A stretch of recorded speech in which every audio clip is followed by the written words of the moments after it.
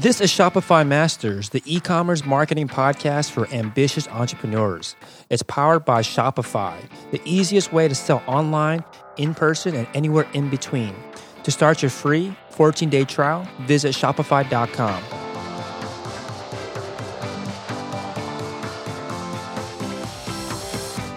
Hey entrepreneurs, my name is Felix and I'm the host of the Shopify Masters podcast. Each week we put out podcast interviews with successful e-commerce entrepreneurs or experts to give you inspiration, motivation, and actionable tips to increase your traffic and sales so your store can generate the sales you need to live the life you want.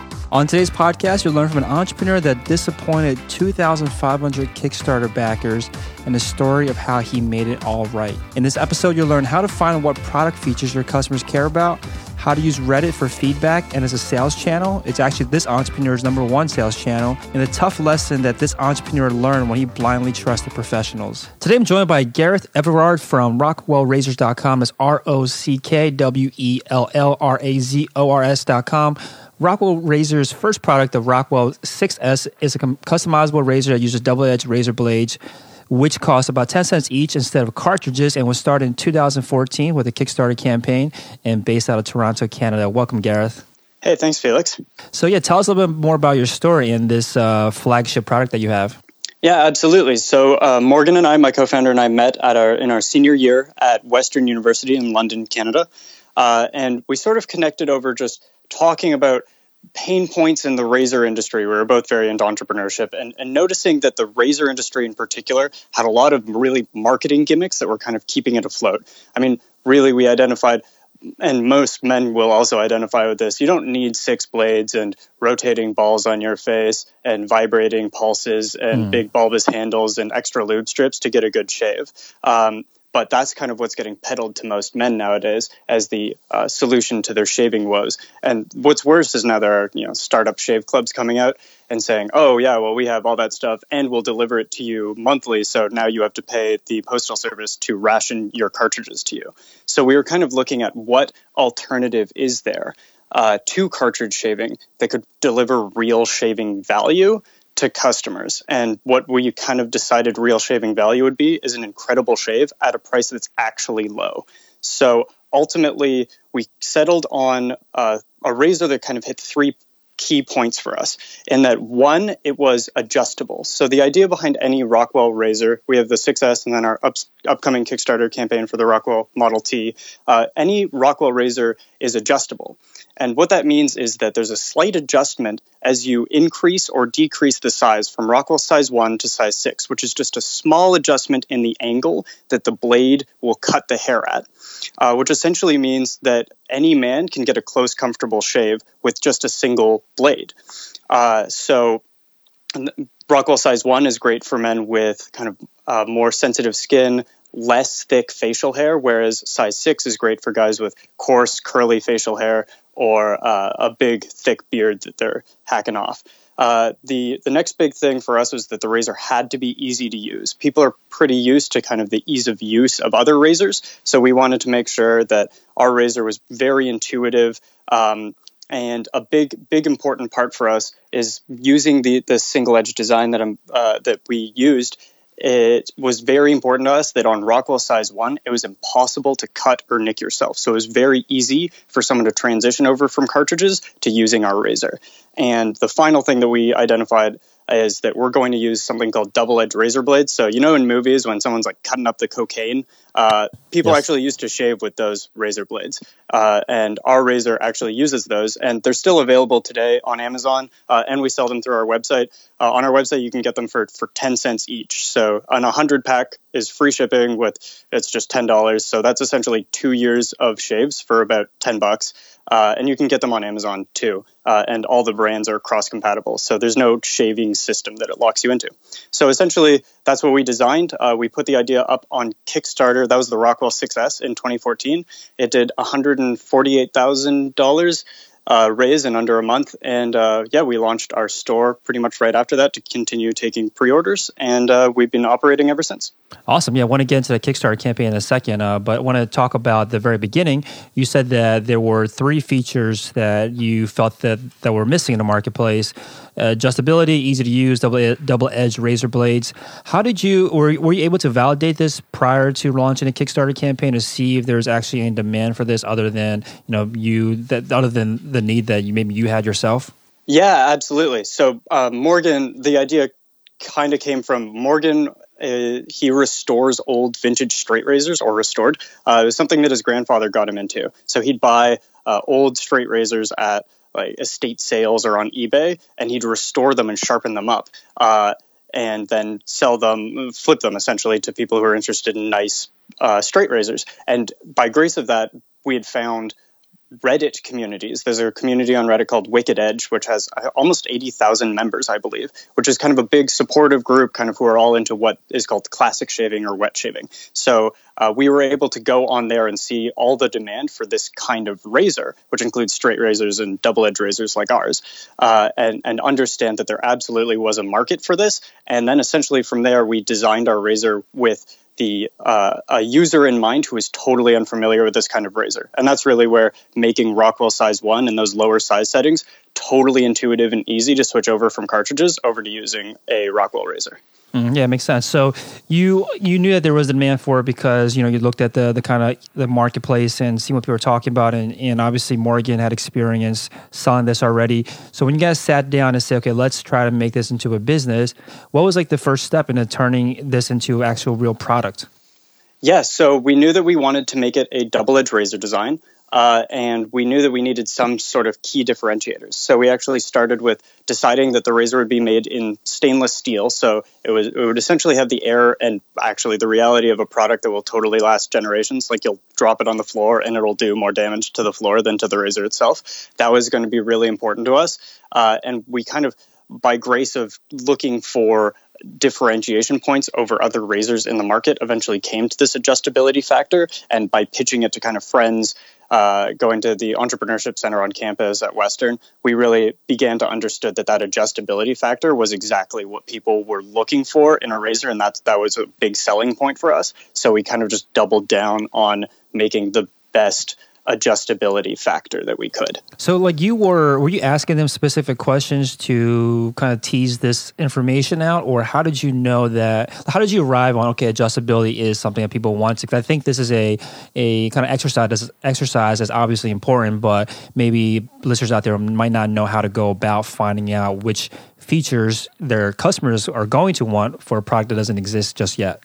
Yeah, so we found it pretty straightforward. We essentially asked a bunch of different people what their biggest pain points on shaving were. So kind of the expected stuff came up, like price was an issue, but what we heard a lot was irritation and razor bumps. And by just diving into the science a little bit more, we actually found out that there was a scientific reason that cartridges cause irritation and razor bumps, and that's that those multi-blade cartridges, oftentimes when people get razor burn from them, it's because the extra blades that you don't need are actually shaving off a little extra layers of skin at the very top, which obviously would lead to irritation. And the other issue is when the leading blade of a cartridge gets dull, it can begin pulling at the hair as you're shaving with the cartridge, and then once it's pulled out, the following blades will cut it.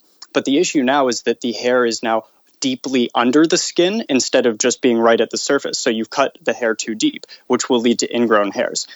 So our research also led us to double-edged razors, just a single blade being the answer. And when you explain that to people, there was kind of just their faces would light up and they're like, oh, I totally understand now. That makes a lot of sense why cartridges would do that. And double-edged razors sound like a better option. And ultimately, we wanted a razor that would be approachable to anyone, so that adjustability factor that had the approachable low Rockwell size 1 setting where it was impossible to cut or nick yourself and it was easy to transition from cartridges, that ended up being super important to us and our testers as well. Yeah, I think you're onto something where I understand exactly what you're talking about, because when you're explaining to me, and it sounded like the customers, or at least the beta testers that you were talking to, also understood it when you talked to them, explained it to them. Was this hard to kind of translate onto the online world? Because obviously when I understand the problem that you're trying to solve, understand why the feature solves it, but then does that kind of gap that you have to, I guess, cross, is it hard to make build that bridge essentially for customers who realize, okay, this is the problem and this is why their particular features solve my problem? Well, this is where I think Kickstarter really comes into it. What Kickstarter, I find, lends itself to very, very well is that it allows you to just put a bunch of information on a page. And as long as you've structured it in a way that is clear, even if it's long, even if you've got a 3 to 5 minute video, you have a page that truly takes maybe upwards of 10 minutes to read. The community on Kickstarter is very supportive and patient with reading through those pitches. As long as you keep them engaged while they're reading through, you can put a lot of persuasive information on there. And not only that, but test kind of what resonates most with potential customers. So in that way, I found that Kickstarter was a phenomenal medium for us to start out on because we could get all of that information out there. And not everything we started with resonated with customers. For example, a big part of our pitch was that the blades, the double-edged razor blades that Rockwell razors use are recyclable. They're totally environmentally friendly. And essentially what we heard from feedback on the Kickstarter page is people were like, that doesn't really bug me that cartridges are not recyclable and yours are.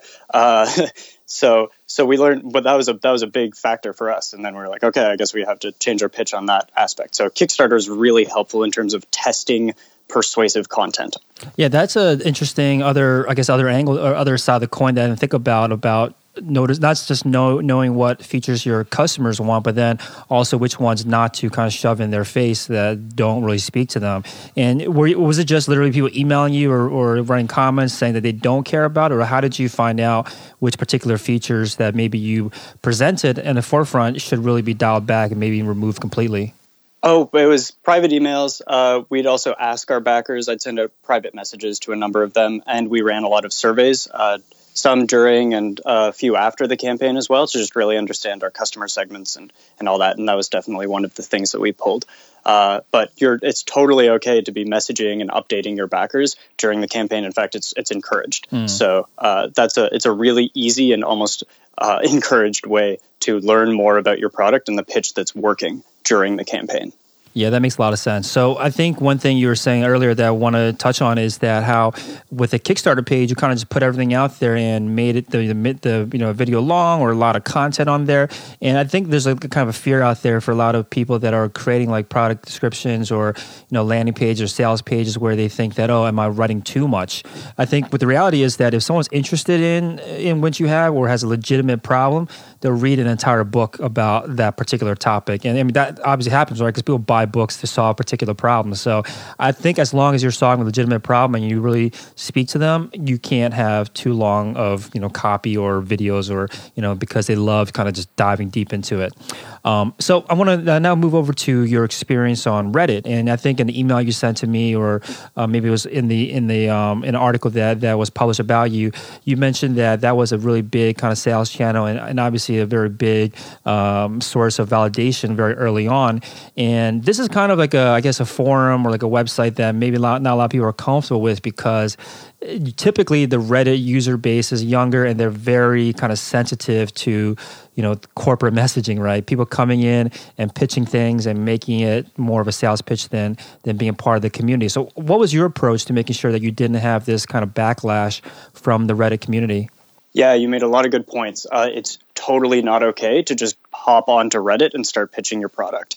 That being said, it is a phenomenal place to add value and be a member of a community of people who are potential customers. So if you're going to be making, say, a coffee maker, that's a business that you'll be in, and you should be on Reddit anyways, learning about your market, probably interacting with those customers and really understanding what they're looking for in a new coffee maker. And by adding value through comments, through thoughtful posts, through sharing relevant articles, you'll become a member of the tribe. And I think that's important.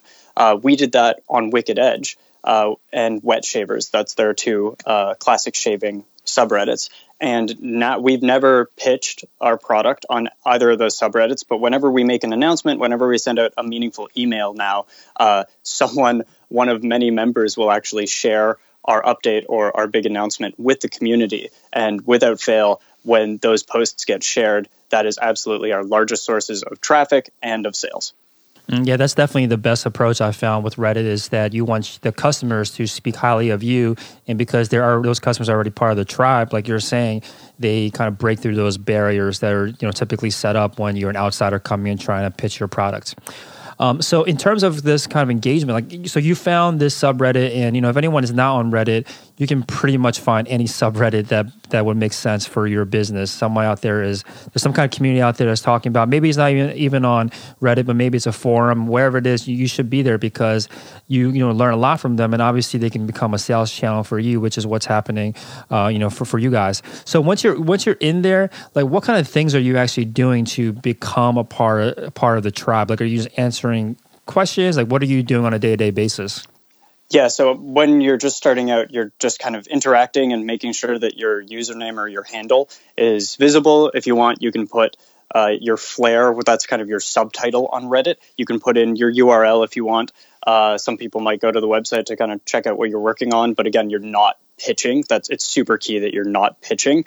You're just adding value any way that you can think to add value. That could be different for different subreddits, but any way that you can be adding value and making interesting content for the members of that subreddit instead of pitching your product, that's better in the early days. Now, when I'm on Reddit, I spend time answering people's questions and comments. Essentially, I can do like customer service myself on Reddit and it not be perceived as spammy. And when I make a point of responding to every single comment on any post about Rockwell on Reddit. Yeah. So when you say you're not pitching, how do the members of Reddit or any forum, I guess, how do they find out about your company if you never really, actively push it onto them? So I think just by the natural processes of the internet, when you launch a Kickstarter for a product that is very, very relevant for a niche community, ultimately someone will share it with the community, which is what happened for us. It was published onto Reddit by just some members saying, hey guys, I think you might find this interesting. And that was kind of when comments started coming in and it became a little bit more kosher for you to go on and answer people's questions. Again, not pitching, but simply if they have a question about something about your product, you're just answering them. People see that you're responding. And that's actually a thing that I find Reddit community members really value. If a business representative is engaging with the community in a helpful manner, people really, really seem to respect that and respond well to it. Yeah, I totally agree with that approach. So it's almost like you are participating in the community just so that you're obviously a known name and known as somebody that's already part of the tribe. And then you almost wait for someone else to introduce your company. And then that's when you kind of come out on stage and say, hey, this is, my thing, or this is my Kickstarter campaign. And then at that point, they don't feel like you're being too pushy. At that point, they already recognize that you're part of the community, and you're not a part of the community just to pitch. You're part of the community to be a part of it. I mean, that makes sense. Yeah, it's like a cold call versus a warm intro. It's totally exactly the same idea. I like that. I like that analogy. And you're saying that it's important to be part of the community. And I've seen this happen over time and time again, where if you are a part of the community, whether it be on Reddit or a forum, they are less likely to almost if something goes wrong, they're less likely to turn into a mob against you because they know that you're already part of the community, and they almost give you not necessarily benefit of doubt, but give you the opportunity to address any problems. If you're not a part of it, it's almost like you don't exist as a person. They don't see your face, so then that's when the mob kicks in because they don't recognize you as a human being on the other side. So I think that's another really important reason why you want to be a part of these communities. Absolutely. Cool. Yeah. Okay, so let's. Moral story is get on Reddit, get on the forums that are relevant to your industry, your niche. So, okay, now moving over to the Kickstarter campaign. So you found out there was this demand for it. You knew because of your co-founder Morgan, he already had some success solving similar problems. The Kickstarter campaign. So when you guys decided that, okay, let's go the crowdfunding route, like where were you guys at? Like, did you guys have designs already? Like, how much did you have already prepared before you decided to, let's say, open up Kickstarter for the first time and start creating your campaign? Yeah, so we had 3D printed prototypes that were quite good. We had made just an initial metal prototype of the Razor, and that's what was used in the original Kickstarter video. And that's kind of where we were at. And we had a manufacturing agreement with an American investment casting manufacturer, which is one way to manufacture stainless steel. So we had an agreement in place that we had not executed yet or gotten the pre-production samples from. Okay, cool. And when it came to producing the video and the copy on the page, we're talking about probably 10 minutes ago about how you have to format everything in a certain way so that it's, easily readable or easily digestible. Can you give us some tips on your approach? Obviously you have another Kickstarter campaign probably going live, right, at the time that somebody's listening to this. How did you go into this next Kickstarter campaign? Like, what did you learn about the first one in terms of the content itself that you made sure that you want to hit again the second time around? Yeah, so the first one, we're actually going about making the content on the first one in this upcoming Kickstarter campaign for the Model T very similarly. We made content the first time, and we made a rule with ourselves that we would get feedback from 100 people. 100 people was our rule. And once 100 people had given us feedback on the video and the clarity of the copy and the pictures and everything that we had on the page, and they were happy with what it looked like, then we would go live. So we're employing the same thing for the Model T Kickstarter, except this time I guess we have somewhat more resources than last time. So our video maybe looks a little nicer. We're able to fortunately have much higher level prototypes for this upcoming campaign, and we're a lot further along in the manufacturing than we were when we made the Rockwell Success. And in terms of the content itself, like is the video the most important piece, or is it the written content? Like, if you could only focus your energy or maybe your investment into really boosting one, which would it be? I would focus on the video, but I would also not discount the value of the top 1/8 of your page. The top 1/8 of while people are scrolling down. By the way, the behavior typically on Kickstarter videos is people will begin watching the video for about 30 seconds to 1 minute, and then YouTube behavior kicks in. You're still listening to the song, but now you're just scrolling through looking at all the comments. So you're listening to the video and you're reading kind of what the content is lower down on the page. So that when we were just watching people behaviorally while they were reviewing our page, that's totally what happened almost every time. That's a great insight. I think I do that too. Now that you mention it, I don't really want to sit there and watch the entire thing. It's almost like an impatience thing, right? Let me see what else I can dig into right away, and that makes a lot of sense why you want to hit them with a lot of engaging things very early on that page. And so you were sitting down with people and actually watching them look 100 people and watch them look at your Kickstarter page that was still in draft and not launched yet. Yeah, totally. Anything from our dads to girlfriends to like friends of friends to just acquaintances from the Entrepreneurship Center on campus. We were pretty much just ruthlessly seeking feedback for a few weeks there. And I think by the end, our videographer hated us. We were tweaking like the smallest little things in the video, like, oh, can you start this music like 1/2 second later than it currently does? So she was very sick of us by the end of all of it, but it was totally worth it. And was there anything during this testing period or this, feedback period where you maybe had an assumption that you strongly believed in or, knew that maybe even thought was true for sure, but then were proven wrong based on the feedback? I think, like I mentioned earlier, the environmental thing, we really doubled down in the first pitch on the environmental aspect, and that didn't totally resonate with people. The other one was we continue to manufacture the Rockwell Success in America. And for some people, it was very polarized. Either people were like, that is the best thing ever. I supported this project specifically because you make in America. And pretty much everyone else was like, that doesn't really matter to me at all. So I thought that would be a big selling point. And just to clarify, being Canadian, we did actually look into manufacturing in Canada, but every single Canadian manufacturer we approached said no. So we do manufacture in America. Yeah, so when you get that kind of feedback where it's 50-50, where people say, I don't care, another one says, yeah, I really like that, which way do you go?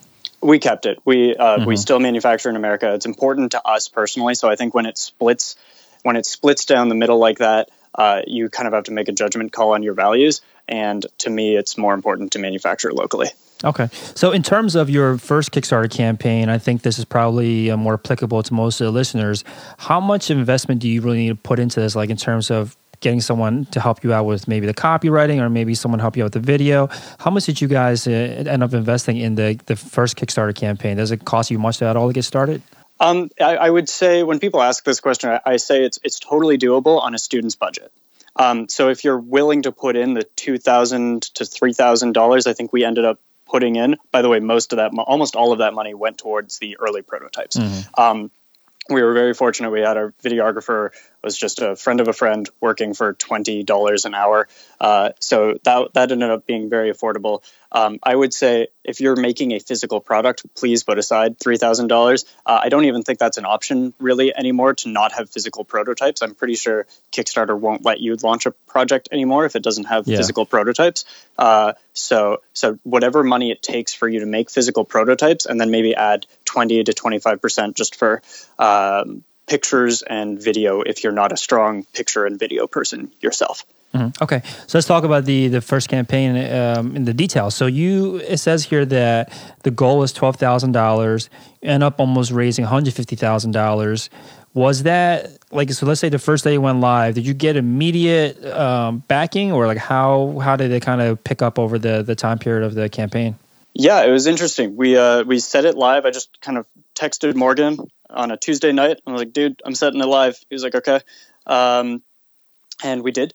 And I woke up the next day, we had raised $18,000. So we had actually broken our goal while I slept. I had sent out a notification email just letting people, it wasn't a pitch or anything. I just let some of the 100 people we'd gotten feedback from know, like, hey, the campaign's launched. I don't actually think too many of them backed it right away, but maybe by just grace of the fact that there weren't a lot of other projects in the design category on Kickstarter at that time, we actually ended up on the very close to the top of the design category on Kickstarter.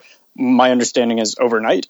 And so when I woke up, I think we were first or second on Kickstarter as a whole. And anyone who's looked into Kickstarter or done a campaign before will know that being one of the top ranked projects on Kickstarter at any given time is pretty much the goal for any campaign. It somewhat just promises a lot of eyeballs and by extension, more pledges. So we sort of lucked out in that at that particular time, there was no other project that happened to be doing too well. So a combination of views and pledges is, no one really totally knows Kickstarter's algorithm, but it is some combination of views and pledges that gets you to the top. So we were up there and we got a lot of visibility and we did a lot of our raise within kind of those first 3 days. Wow. So you almost nonchalantly decided, let's just launch this, went to sleep, woke up, $18,000. Very little promotion then, right? Why do you think that it got so much traction, even though you guys weren't doing too much to promote it early on? Yeah, I think someone did just post it to the subreddit. Someone posted it. There are a few other classic shaving forums that people posted it to. So outside of just the people who are proud Kickstarter supporters who spend a lot of time supporting Kickstarter campaigns that they like. I mean, you'll see people on backers on Kickstarter who they'll pledge and it's like, John, 524 projects backed. And you're like, wow, John, that's awesome. Yeah. And then, we did get visibility to a lot of the classic shaving community as well very early on, which I think helped with the views plus pledges which kept us at the top. So this obviously worked out for you guys organically, where people knew about it or knew about you and knew about this project and decided to spread it on your behalf. And it worked out organically, like I was saying. So would you recommend, other listeners out there, maybe would you take this approach where you would try to connect with influencers or maybe power networkers, I guess, in specific communities first, and then see if they're willing to work with you to help you promote it? How can you... obviously organic is worked out for you, but if someone wants some more, I guess, control over success on Kickstarter, is it possible to set yourself up for success by, maybe going about it more methodically? Yeah, I think if you're doing your first physical product and this is your first time on Kickstarter and maybe your first delve into entrepreneurship, I would really focus on those niches and adding value to niches and finding people in a niche specific to your campaign and your product, rather than trying to pitch TechCrunch and Wired to feature your product. Not saying that that's impossible, that they will feature you, but typically those larger outlets that people really gun for coverage, which is what I think you're going at, typically they're looking for a narrative that goes beyond, hey, please check out my Kickstarter. I think it's pretty cool and I think you might too. So typically the safer thing, if people are looking for a more guaranteed baseline level of success, I think that connecting with influencers in your niche, like you mentioned, is probably the better way to go. That's what I'd recommend. Yeah. So, well, speaking of these larger news outlets or larger publications, did you promote it differently once you broke through your goal and were obviously seeing a lot more traction? Like, did you I guess turn on the marketing machine or whatever you had ready to go at that point? Not really. No.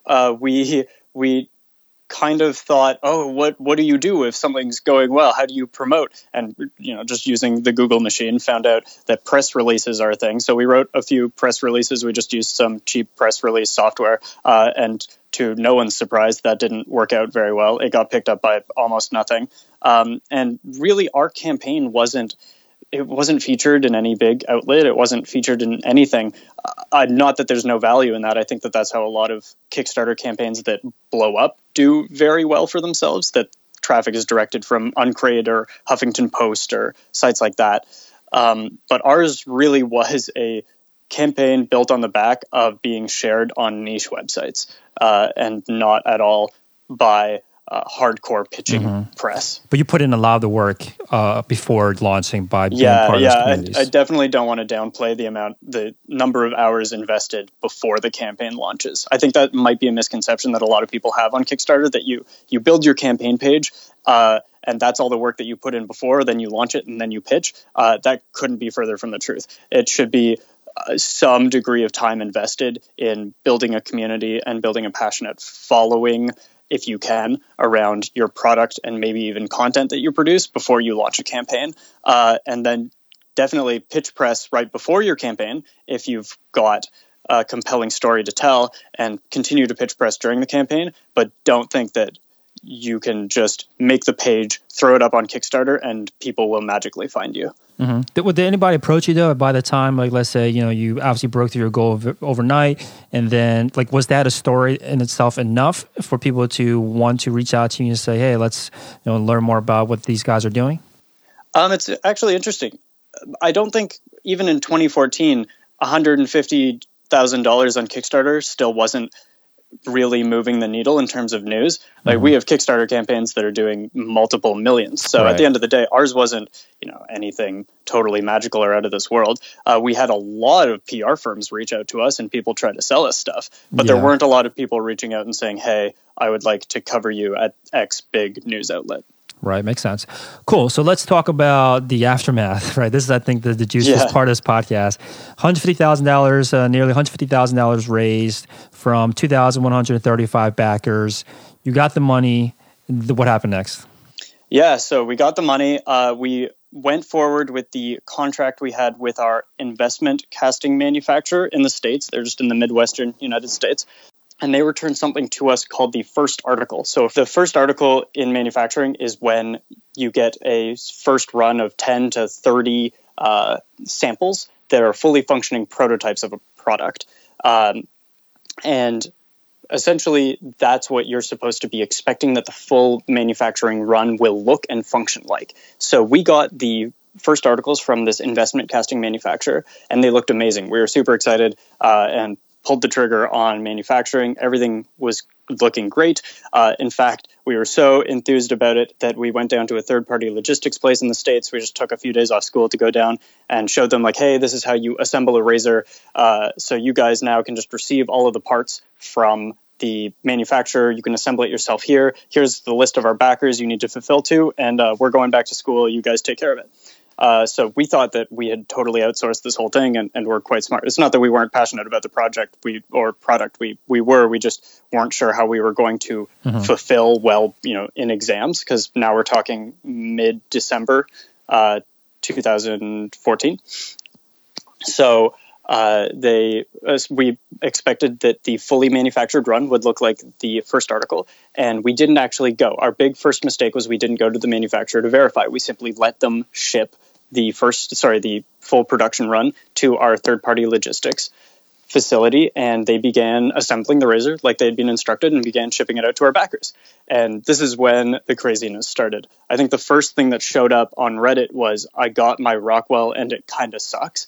And I was like, that's unusual, because the first articles that I have in my hands look amazing. So this must be a once-off, and it's just unfortunate that this happened. But over the coming hours, it just became more and more clear that all these people were beginning to receive their razor, and it looked terrible. And they began posting pictures that looked nothing like the first article that we'd received. So we got on the phone with our manufacturer and said, what is going on? And they essentially said, well, you gave us money. Sorry that the product doesn't look like the first article, but we do have your money and we're not giving it back to you. So goodbye. Wow. So that was a bit of a punch in the chest and a big lesson for me. So here I am. It's kind of midterms in January 2015.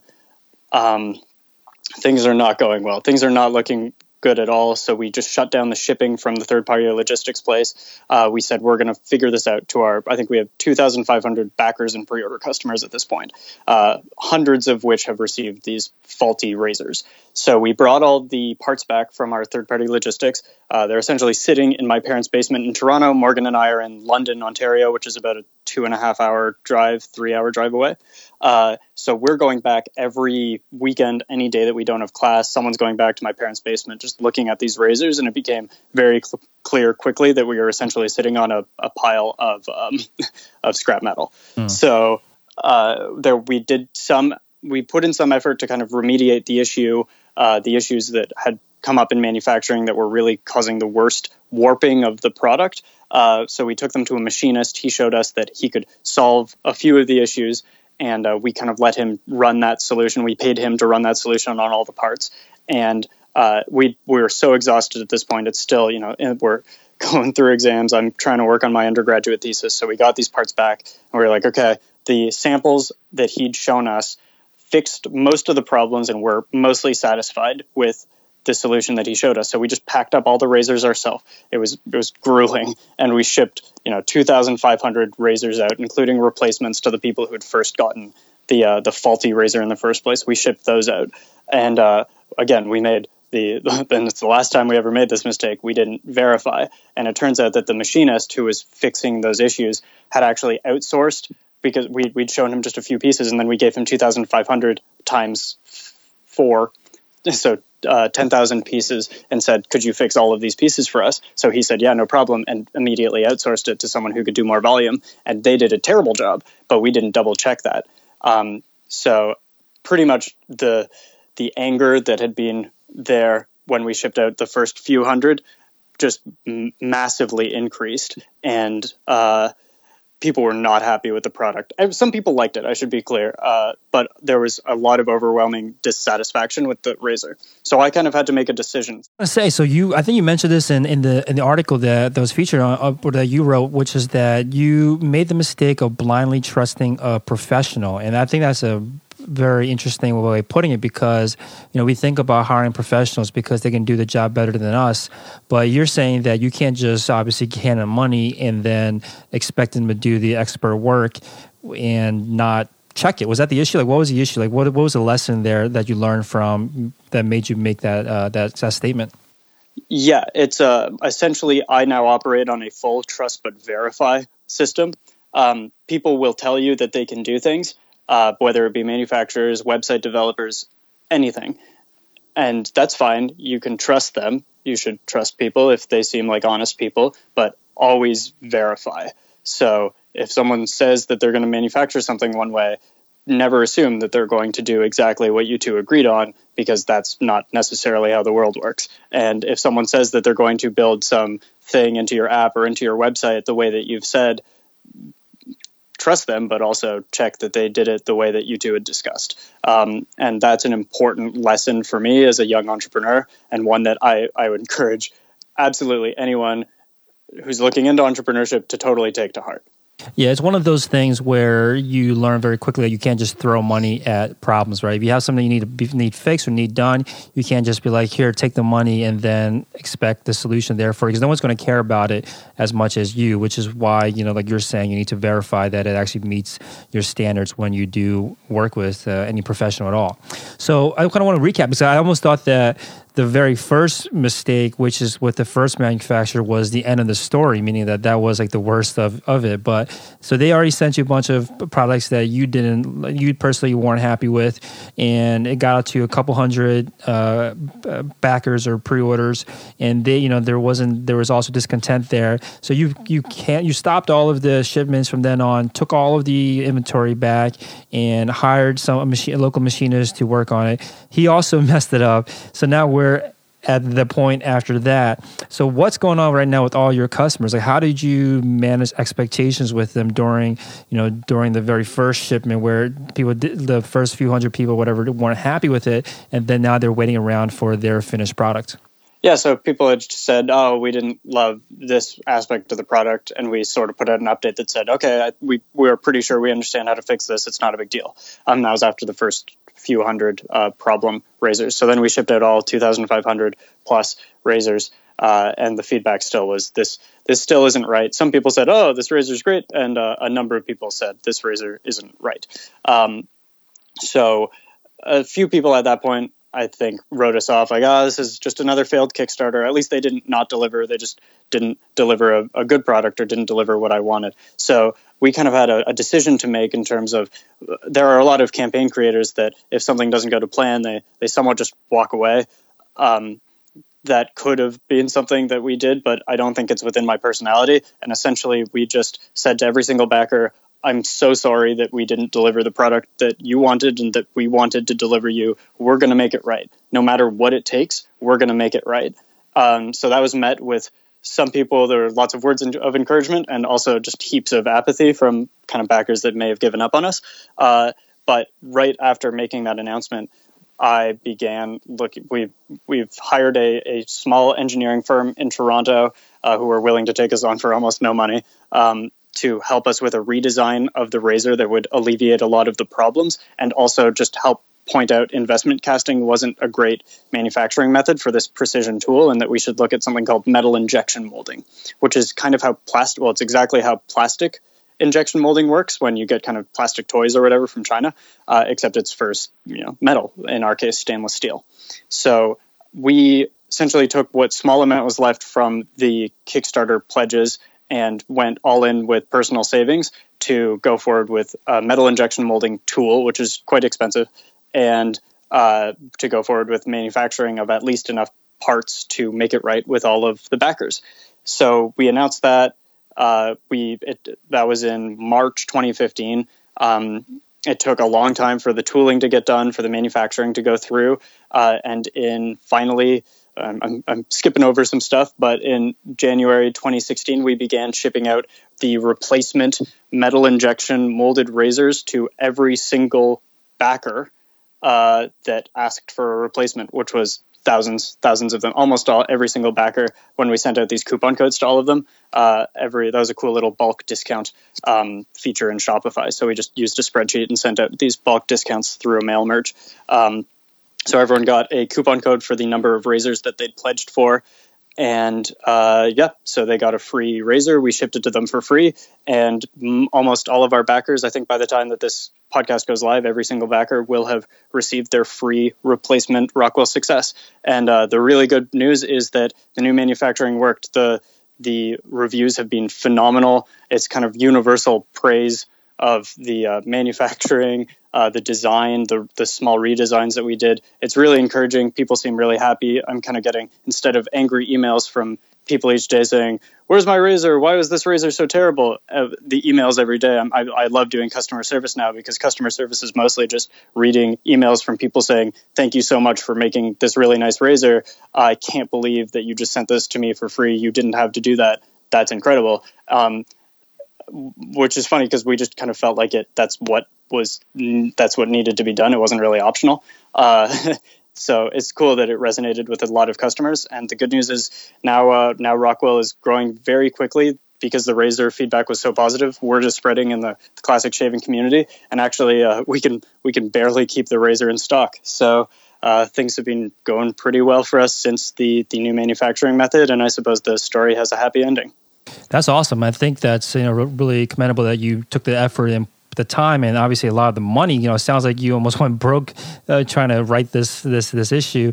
And it sounds like anyone else that runs into this kind of issue, you just kept the lines of communication open. You communicated to them, and you obviously accepted the blame for the problems, and then you end up delivering the goods. And this has probably been about a year and a half now that has passed since the initial end of the campaign, and you were able to turn things around. Like, people weren't still kind of bitter about it or anything at all like that. Like, did you have to deal with any like vocal minority that still didn't either trust you or the product or the company because of their initial negative interaction? There was actually a vocal majority until we shipped the new product, and every single naysayer, hater, whatever you want to call them, has totally disappeared. So I'm just really glad that ultimately kind of having resilience about the whole thing really resonated with people, and the product ended up very solid as well. That's awesome. So does Kickstarter ever get involved in a situation like this where, because obviously you're not the first one to launch a campaign, and obviously you've gone to lengths to correct it, but there have been other campaigns where the product is a failure, or they weren't able to produce it and then they just close it down. Like, is Kickstarter involved like at all? Kickstarter never messaged me about this particular project. I understand that they do get involved in the larger scale projects that might run into issues. But the VentureBeat article that you and I have talked about, I wrote a guest post for VentureBeat called "How My Kickstarter Blew Up My Life." If you Google that, you'll find it, and it kind of has the written version of this entire story. I did send that to Kickstarter on Sunday when it came out. And they've responded since that and said, "That's an amazing story. Thank you very much." So now they've responded, but I had to reach out to them first. Yeah, I guess that's a good thing for them not to bother you during that turbulent time. Cool. So it sounds like everything turned around for you now. And I want to talk about like how you're going to, I guess, continue this growth and continue this momentum that you have. And I think you might have mentioned to me maybe in email or in passing about how Reddit is still the strongest marketing channel for you guys. Is that still true? Yep. So Reddit's still a good marketing channel for us, but I wouldn't really call it marketing. Just typically, whenever someone receives a new mail shipment for any wet shaving related products, they'll do something called a mail call on Reddit, and it's mostly just a picture on Imgur of their what they've received in the mail. So as thousands of people are receiving these free Rockwell replacement razors, people are putting up pictures on Reddit and on these shave forums saying, "Oh, mail call, I got my free replacement Rockwell success." And then the story of the free replacement is spreading, and they're saying, "Wow, this razor is really nice aesthetically and it works really well." So just by organic word of mouth, I think we've actually made a return ultimately on sending out those hundreds of thousands of free replacement razors, which is kind of cool. That totally was not the intention or within at all my realm of expectations around sending out that much free product. That's great. So you and Morgan, are you guys still both co-founders in the company? Yep, Morgan is still very much involved. He did go back to school just to finish up his degree, so I'm kind of handling the bulk of the day-to-day just to make sure everything that needs to get done, gets done. But yeah, I'm very excited to have him back as soon as he's done schooling. Yeah, so when it comes to actually running the business itself, do you, what's your day-to-day like, and, what do you spend most of, like, you wake up in the morning, you step into your office or wherever you're working, and what do you spend your days doing? Yeah, so my office is my bedroom, and I wake up in the morning and hop on to Skype, and I pretty much anything I can't do, which is almost everything computer related. I manage our Shopify store, and that's about it. Any graphic design, video design, anything I do through Upwork, which is an invaluable resource for me. We have some really, really great people that I consistently work with. So I'm grateful for that outsourced team. So that's essentially it. I'm just reviewing work that people have submitted and making sure that our fulfillment is still on its way. Fulfillment is essentially me and my little brother who pack up razors and ship them out. Very cool. So you mentioned earlier that when you were producing these coupon codes, you used the bulk discounts, which I think is a Shopify feature itself. Are there any apps that you use from the Shopify App Store to help you run the business? Nope, that's pretty much it. Yeah, that's it. We just use the bulk discount item. I think we have one app that we use to capture people's emails, but yeah, we don't do anything fancy. Cool. So what are the plans for the remainder of 2016? Like, what are some goals that you want to hit? Well, we're actually very excited about the feedback that we got on the design of the Rockwell 6S is that the adjustability is very key, but they found that the 5-piece design of the 6S was not really intuitive to use. It wasn't as easy to use. So we have got that feedback very, very early on and have spent the last 18 months redesigning the Razor kind of from the ground up. And we've come to a design that we've called the Rockwell Model T, which is a 1-piece design with a dial at the top that can adjust that angle that we were talking about earlier. So it just adjusts from 1 to 6, and you can spin this dial to get whatever comfort setting you want. So depending on how long it's been since you've shaved, or if your skin is particularly sensitive that day, you can actually just very intuitively, with the twist of a dial, adjust your comfort setting. And that we have another dial on the bottom that opens up these doors on the top. It's kind of like little cool cargo bay doors, so you can drop in the 10-cent razor blade in the top. So we spent a long time making sure that this design's ready to go. It's been verified for manufacturing. We've gone through all the steps that we should have done on the Rockwell 6S, and we are launching that Kickstarter campaign on March 29th. We're really, really excited. When we're hoping that there's a lot of support for the Model T, and once we meet our goal, we'll be able to start investing in the tooling that we require to get production started and hopefully make the world's best razor. Awesome. Yeah, I think this probably might come out the same day. The Kickstarter, this podcast episode might come out the same day. So today is when the Kickstarter campaign launches. Where can the listeners go to find your campaign? Like, what's the best way for them to I guess, look this up? I think the best thing for them to do would be to go onto Kickstarter and just search Rockwell Model T, or just Model T. You'll likely find it. Awesome. Thanks so much, Gareth. So rockwellrazors.com is the site. Look up Rockwell Razors Model T on Kickstarter to check out the latest campaign. Anywhere else that you recommend the listeners check out if they want to follow along with what you're up to? No, our website is the best place to do all that. We are not super social media active. Like I said, Reddit's the best place for us, but hopefully in the coming weeks and months we'll be gramming and tweeting and all that good stuff. Nice. But for now, Kickstarter is where all the good stuff is, and our website's not too bad either. Awesome. Thanks so much, Gareth. All right. Thanks, Felix. Thanks for listening to Shopify Masters, the e-commerce marketing podcast for ambitious entrepreneurs. To start your store today, visit shopify.com for a free 14-day trial.